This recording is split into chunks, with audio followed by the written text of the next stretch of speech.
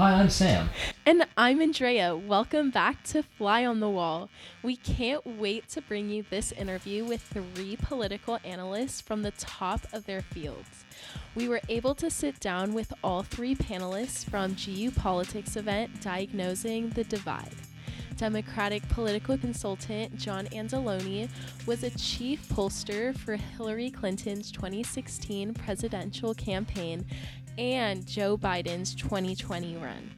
Tony Fabrizio was chief pollster for Donald Trump's presidential campaigns, and Jocelyn Kiley is the associate director of research at the Pew Research Center. So, Sam, what did you find most interesting about our conversation with some of the best pollsters in the biz? Or the buzz. I have to say it was really cool to have both a Republican, a Democratic, and nonpartisan perspective on polling, and also the difference between what it is to be a political consultant when it comes to polling and what it's like packaging and analyzing data for public consumption on public opinion. I also thought it was pretty interesting that both the Republican and the Democrat, both Mr. Fabrizio and Mr. Anzalone, both highlighted race as a polarizing factor in American politics. I thought that was really interesting. Andrea, how about you? Yeah, that definitely was really interesting. And also, they talked a lot about the difference between media polls and campaign polls and how media polls often don't accurately represent like the truth of polling, and because they don't have enough resources or spend the time to poll correctly. And so that was really interesting, in seeing how polls are then used to inform candidates on like which policies matter most to their constituents. So that was really interesting. For sure. So we know that you're waiting with bated breath to hear our conversation with this trio, but before we dive into that, make sure that you fly by our social media by following @FlyOnTheWallPod and subscribe to us on iTunes, Spotify, or SoundCloud. You can also shoot us an email at our Georgetown University email address at flyonthewall@georgetown.edu. We hope you enjoy this triple feature stop on our flight path. Okay, Mr. Fabrizio, thank you so much for joining us here at GU Politics. So you are obviously one of the best when it comes to polling on the GOP side of things. Thank you. Clearly, we've seen a lot of shifting and changing in both the political operatives' trust of the polls and in the public's trust of the polls, starting in 2015-16 up to now. So I'm just curious, from your perspective, how do you use political polling and public opinion data in your work? Well, polling, public opinion research is crucial to politics, in modern day politics. It's crucial to figuring out how to target voters, how to message voters, what the electorate looks like, what's the political environment, what your candidate's strengths are, what your candidate's weaknesses are, what your opponent's strengths are, weaknesses. It tells you what the top issues are, not only from a top of mind perspective, but from what actually drives votes. So it's invaluable. And while there has been a great deal of teeth gnashing about the accuracy of polling, the truth of the matter is that a lot of that is borne by the media itself and the media polls, and not necessarily campaign polls. Most campaign operatives, virtually all that I know, still have faith in at least the proprietary polls that are done by the campaigns themselves. And that's why they've not moved away from them. That's why they still use them. But the media polls, they take with a grain of salt. We all do. Like the Fox poll in Virginia that had Glenn Youngkin winning by 8 points. We all knew that was just not the case. And all you had to do was look at the sample and see that the sample was too Republican, and the shift from the previous survey was the fact that they got more Republicans in this sample than they got in the last sample. But unfortunately, the media doesn't focus on those things. They are very lazy. They are not pollsters. They don't understand necessarily how to read a poll, and so they just go with the horse race numbers, and that's the headline. So.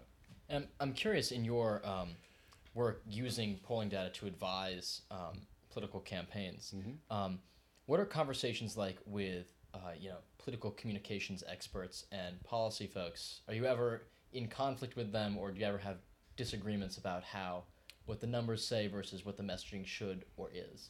Well, it's different. Policy, folks, is different than it may be with. Well, you got to separate people. People that are in actual politics. Politics is theater. Government is governing. Okay? And so you could have somebody who does communications, but they work on the government side. So they work on Capitol Hill, or they work for one of the agencies, et cetera, et cetera. They may be career communications people, never worked in a campaign. But when you go to a campaign, the campaign people are doing campaigns. And so they recognize, I can't tell you how many times I've heard a policy person say, well, you can't say that, you can't do that. And I'd be like, why not?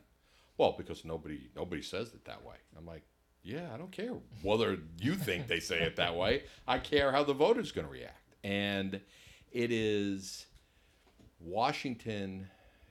You have the fortune of going to Georgetown. You also have the misfortune that Georgetown is in the middle of Washington, and it's in the middle of the Beltway, where the notions about what sells and what doesn't sell are so distorted because it's such an insular town. One of the reasons why I don't live here, and John and I talk about it all the time, he lives in Alabama, I live in Florida, and we stay as far away from the Beltway as often as we can because it's a very distorted view. And people think that everybody in the rest of the country is thinking about government and policy all day long. And they're not. They're living their lives. And they don't really care about most of it. In fact, they tune it out because it makes them angry.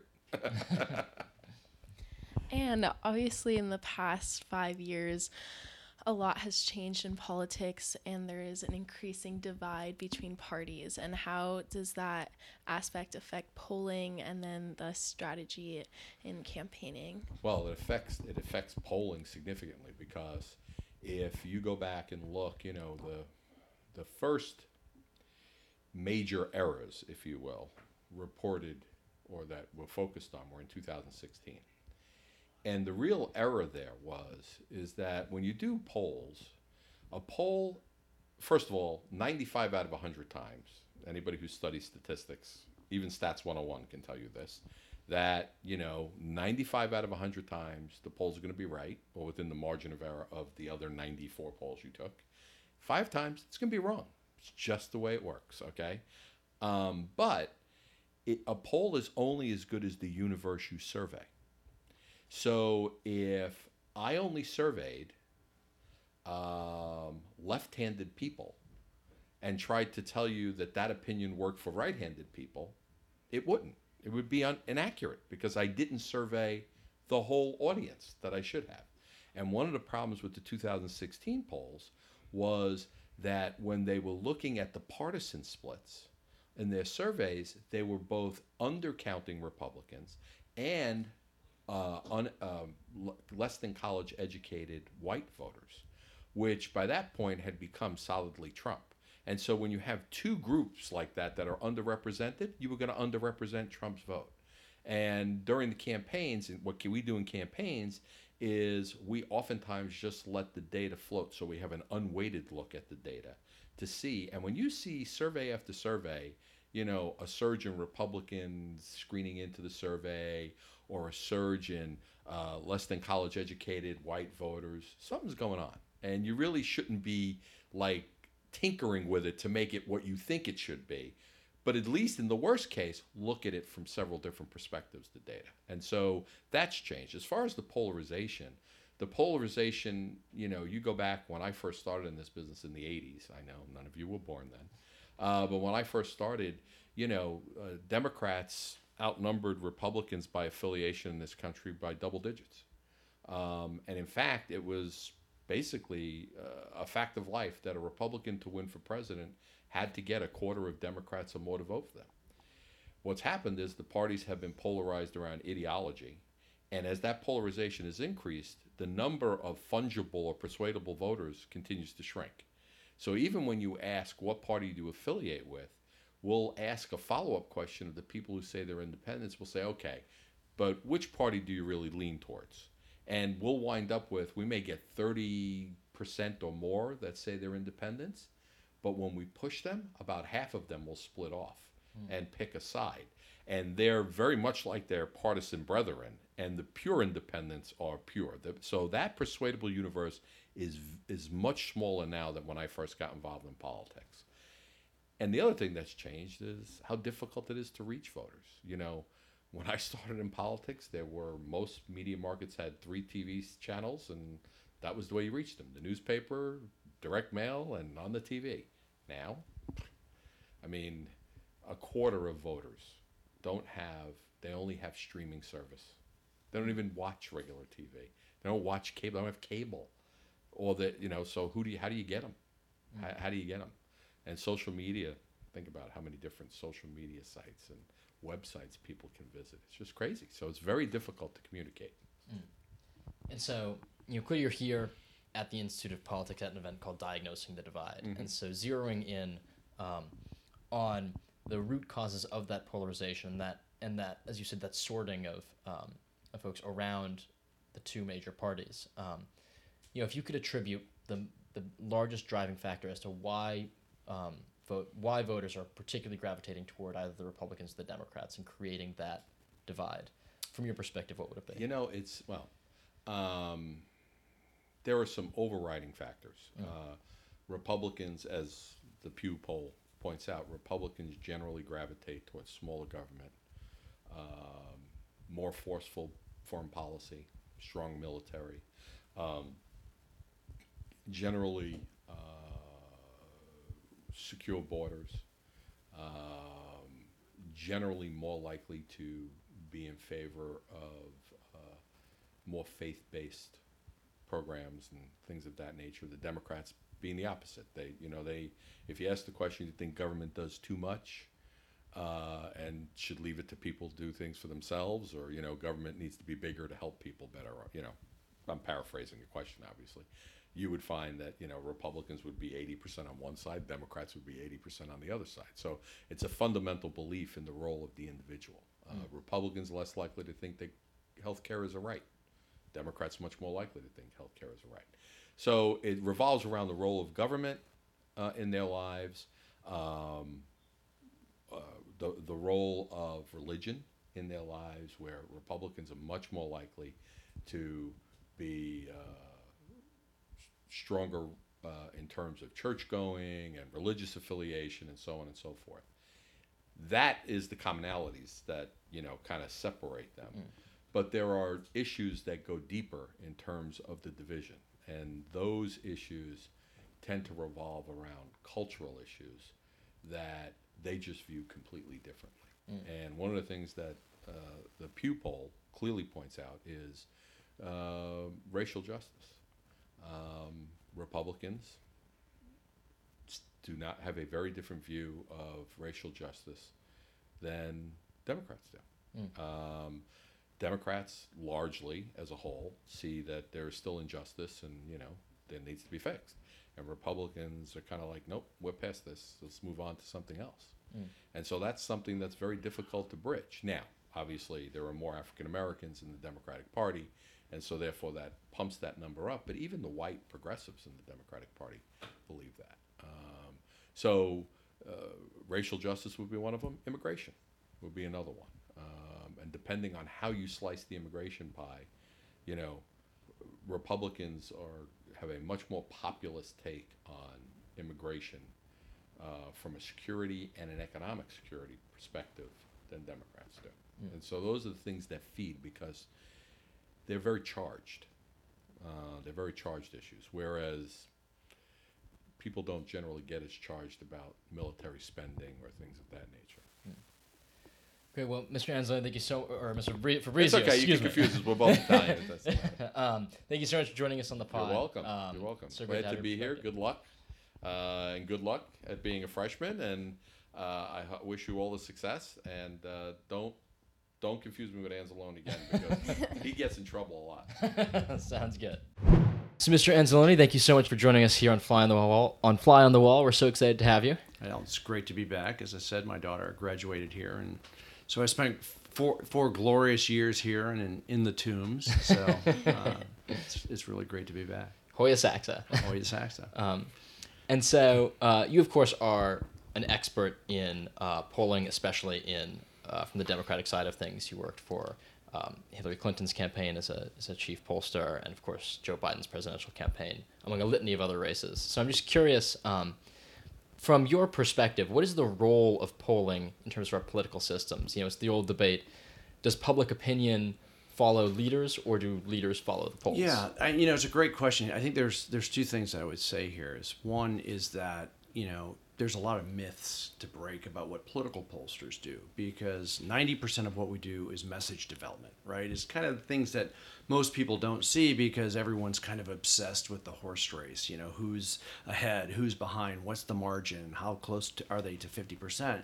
But in terms of what our trade is that we're strategic consultants. We use polling as a tool to help a candidate define their message. One of the most stark and clear examples of that is we poll for Michigan's governor, Gretchen Whitmer. And her slogan in 2018 was "Fix the damn roads," right? That's a really easy message to digest. And, Michigan has the worst roads in the country. Thank God for BIF and the infrastructure plan that President Biden helped pass. But we found that from voters, right? And she knew that as well, instinctively. And I think at one point someone said that to her on when she was actually campaigning, just fix the damn roads. And we would hear it in focus groups as well. And so message development is a really big part of what we do, as well as targeting. And I think that one of the things I always tell people is think of polling as an efficiency tool. It helps you, what rises to the top, the most important issues and messages, but also helps you identify the target universes that you use your valuable paid communications dollars to communicate to, because you don't want to spend money communicating to people who can't move, right? And so that becomes really important. The second part of it is that I never want to work for candidates who don't know basically what they want to say. Polling can help, find out which of those things that you believe in rise to the top. And so you're not talking about 15 things. You're talking about the 3 things that you really believe in that people can digest. And again, a great example is that we polled for President Biden, then Vice President Biden, for 2 years. He did not poll before he announced in April of 2019 in Philadelphia. He knew why he was running for president. He had the principle and the passion of why he was running, but also what he wanted to do as president. And so, sure, we polled after that to refine some things and test issues and targeting. But I rather work for a candidate who kind of knows the principles of why he or she is running, and we can help build around certain things that people can digest in a kind of an easy way. Mm. And so, as experts in the field of polling and public opinion, I'm curious as well about your thoughts on the relationship between polls and leadership strategy. Does public opinion follow political leaders, or should politicians be sensitive to changes in public opinion?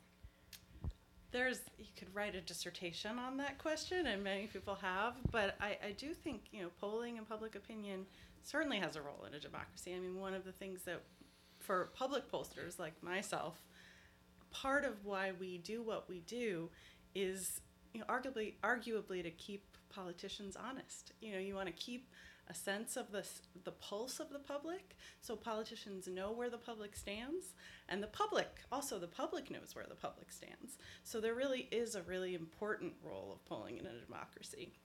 And to your question about whether politicians should follow public opinion, I don't think most pollsters even would say you should follow public opinion and not take other things into account, but it's an important piece of information in a democracy.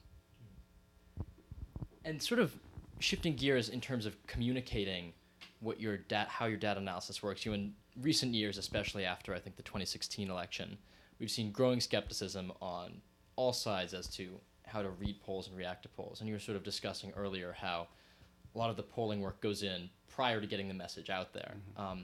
And so I'm wondering, from your perspective as a political practitioner and from your perspective as more of an analyst, how do you package your data analysis either to candidates and campaigns to make them believe it, make it salient, or to the public so it seems digestible and reliable? Yeah, and I think that this goes again back to the kind of the myths of polling, at least for the political consultant industry, which is 99% of what we do is not for public consumption, right? I mean, we are there as part of a strategic team trying to help a candidate get from point A to point B, which is to get 50+1 and win an election. And so a lot of times what public polls do and what consultants, it's conflated, right? I mean, we get, we're going to get hit hard if the public media polls are off, which you've seen happen. Not that we weren't off too, but that's really not our purpose. Our purpose is not to give you the big number, little number. Campaigns do that often if they're ahead, right? They never do it if they're behind. So the fact is what we try to do is help campaigns strategically guide them through a campaign to help them with a message, to help them with the efficiency of targeting.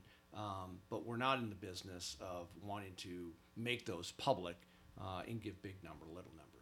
Mm-hmm. And just to follow up on that, have you ever been in a room where there's been a tough conversation between the campaign strategists and what the polling numbers say? Oh yeah, I've told many a candidate that they're going to lose. I have one of my oldest candidates is a guy named John Cullerton, who was the Senate president in Illinois State Senate for years, but he also ran for Congress. He ran against, Dan Rostenkowski.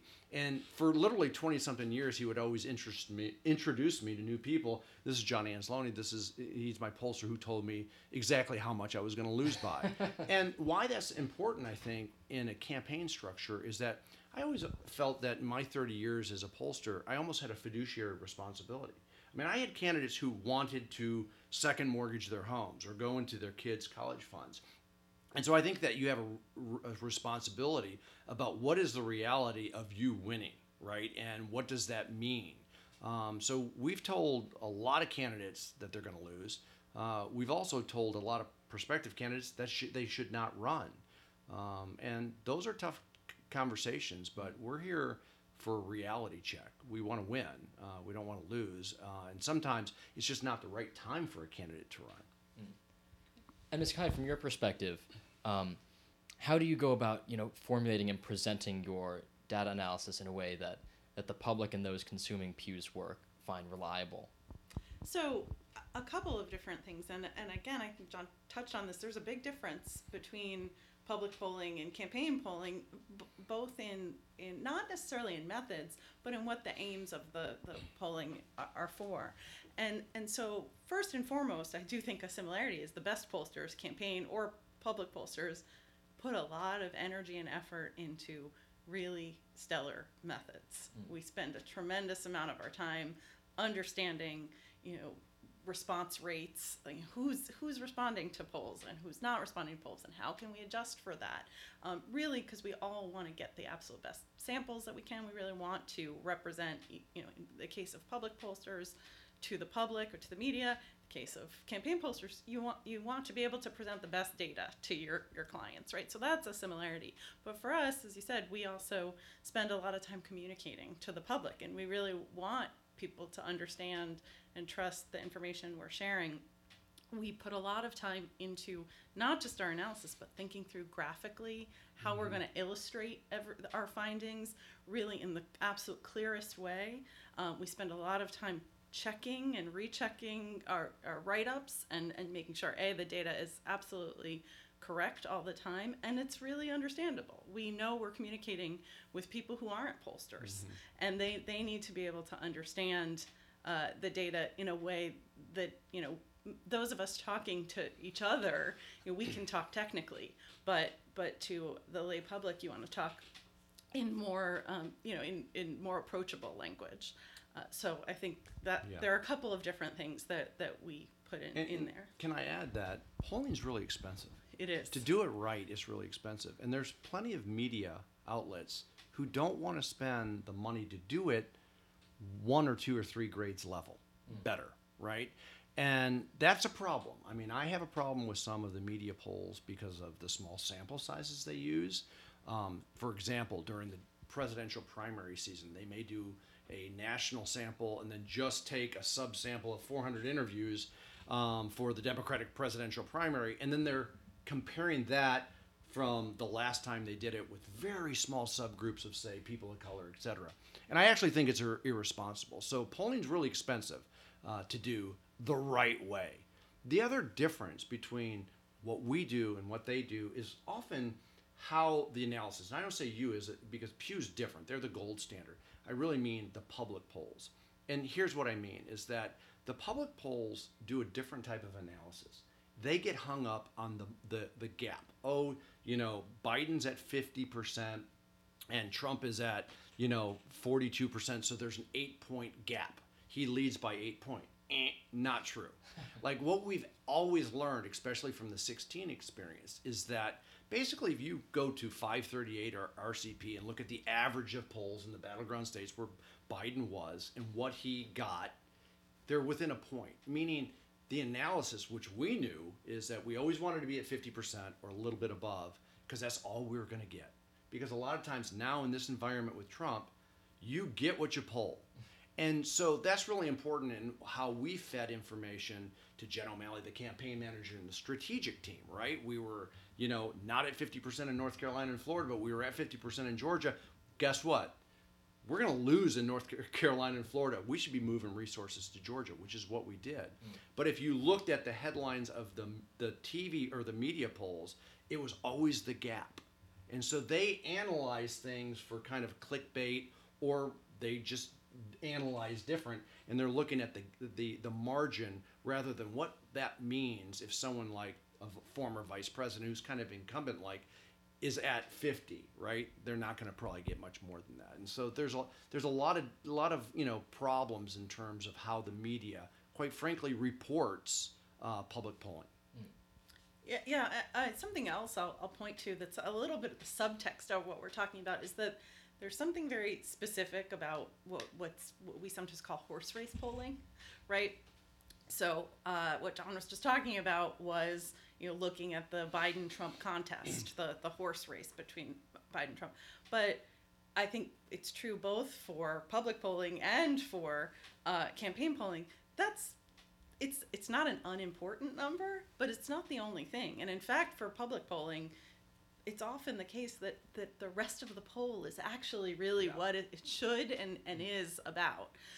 Meaning what public pollsters, the good public pollsters are trying to do in the context of a election is help the public understand what's going on. And the what going on isn't what's, who's going to win. We're going to find that out in a couple of days. But what's motivating people, who are motivated, what types of people are planning on showing up, not showing up, what kinds of issues are mattering, what are the impressions of the two candidates. All of that is really a very important part of public polling, also campaign polling. Yeah. And I think there's a particular challenge with this horse race polling. Again, we both face it in different ways, but it really counts a lot on figuring out who's going to show up, meaning, likely voter screens. Figuring out not just I'm polling the public and I know who, what percentage likes Biden, what percentage likes Trump, but narrowing that filter down to the people that you think are going to vote. And that's inherently, it's not guesswork because there are a lot of smart people working on this, but there's inherent uncertainty around that. And I think one of the challenges is a lot of people who evaluate polling evaluate it based on how the horse race performs, when that's just a really pretty small sliver of public polling. And it's a particularly difficult one. Right. And the fact that, again, who's coming out is so important. Virginia's a perfect example. No one thought that you were going to get more people out in 2021 in Virginia than 2017, where people were reacting to the Trump presidency, right? You had historic turnout. And what happens? There was 600,000 or more people, or I can't remember. It was 26% more turnout. That's a problem if you're an analytics or a polling, pollster, and you weren't reaching hard to reach voters. And I think that one of the things that happened in 16 and 20 to a lesser extent, but still an extent, the polling misses has helped us reevaluate how we have to continually innovate and how we have to go and get hard to reach voters. And I think we're actually doing a really good job. we had Youngkin +3 in our Virginia polling. We had him leading as far back as 5 weeks. Not many people had that happen. And then the public polls caught up with us. So we're constantly innovating. Pew's constantly innovating. And if we don't, it's going to be a death knell to our industry. So, just sort of to wrap up and comment, you're here at the Institute of Politics at an event called Diagnosing the Divide. As leading pollsters and political data-driven analysts, both in the partisan and nonpartisan fields, I'm curious, as hard as it is to boil down, what is, from each of your perspectives, the most salient factor that is causing polarization and division in our politics, if we are polarized? There's no doubt we're polarized. I mean, I think there are a lot of different definitions of polarization, and we can and do talk about which ones are growing, ones are staying, stable, which ones are better or worse. But I think there's a ton of evidence that there is increasing partisan there has been increasing partisan polarization. It's a tough question. I don't have an easy answer to what the main factor is. I think the fact is there are a lot of different factors all playing out together and reinforcing one another. I think we're seeing, for instance, values divides between the Republican and Democratic coalition. They're not new. They've just grown over time, and some of this is what's called sorting, right? People who maybe used to be liberal Republicans or used to be conservative Democrats kind of finding their way to another coalition, but some of it is real movement. And then I think that reinforces itself with what's called affective polarization in the more academic world, where it's then becomes not just about values but about how people feel about one another. So to be sure, there's just a lot of factors involved, and I know I'm kind of going around your question. I won't go around. It's not just one. Okay. No. Listen, I think that's right. First of all, I think, again, I'm a big into breaking myths, and the myth is that we weren't just polarized in the Trump era, right? We were beginning to become more polarized, really during Obama, quite frankly. And I think that even before. But I mean, the fact is that the trajectory probably increased during Obama. I think that race was part of an issue. But I think that this is what's also important, is that I think that Trump was a catalyst to really accelerate and intensify the divide. And I think that it's hard to debate that, quite frankly. But I also think that, for example, things like immigration and the fact that the lack of rising of wages, et cetera, this kind of white victimization, et cetera, of white males and things like that in their jobs, et cetera, et cetera.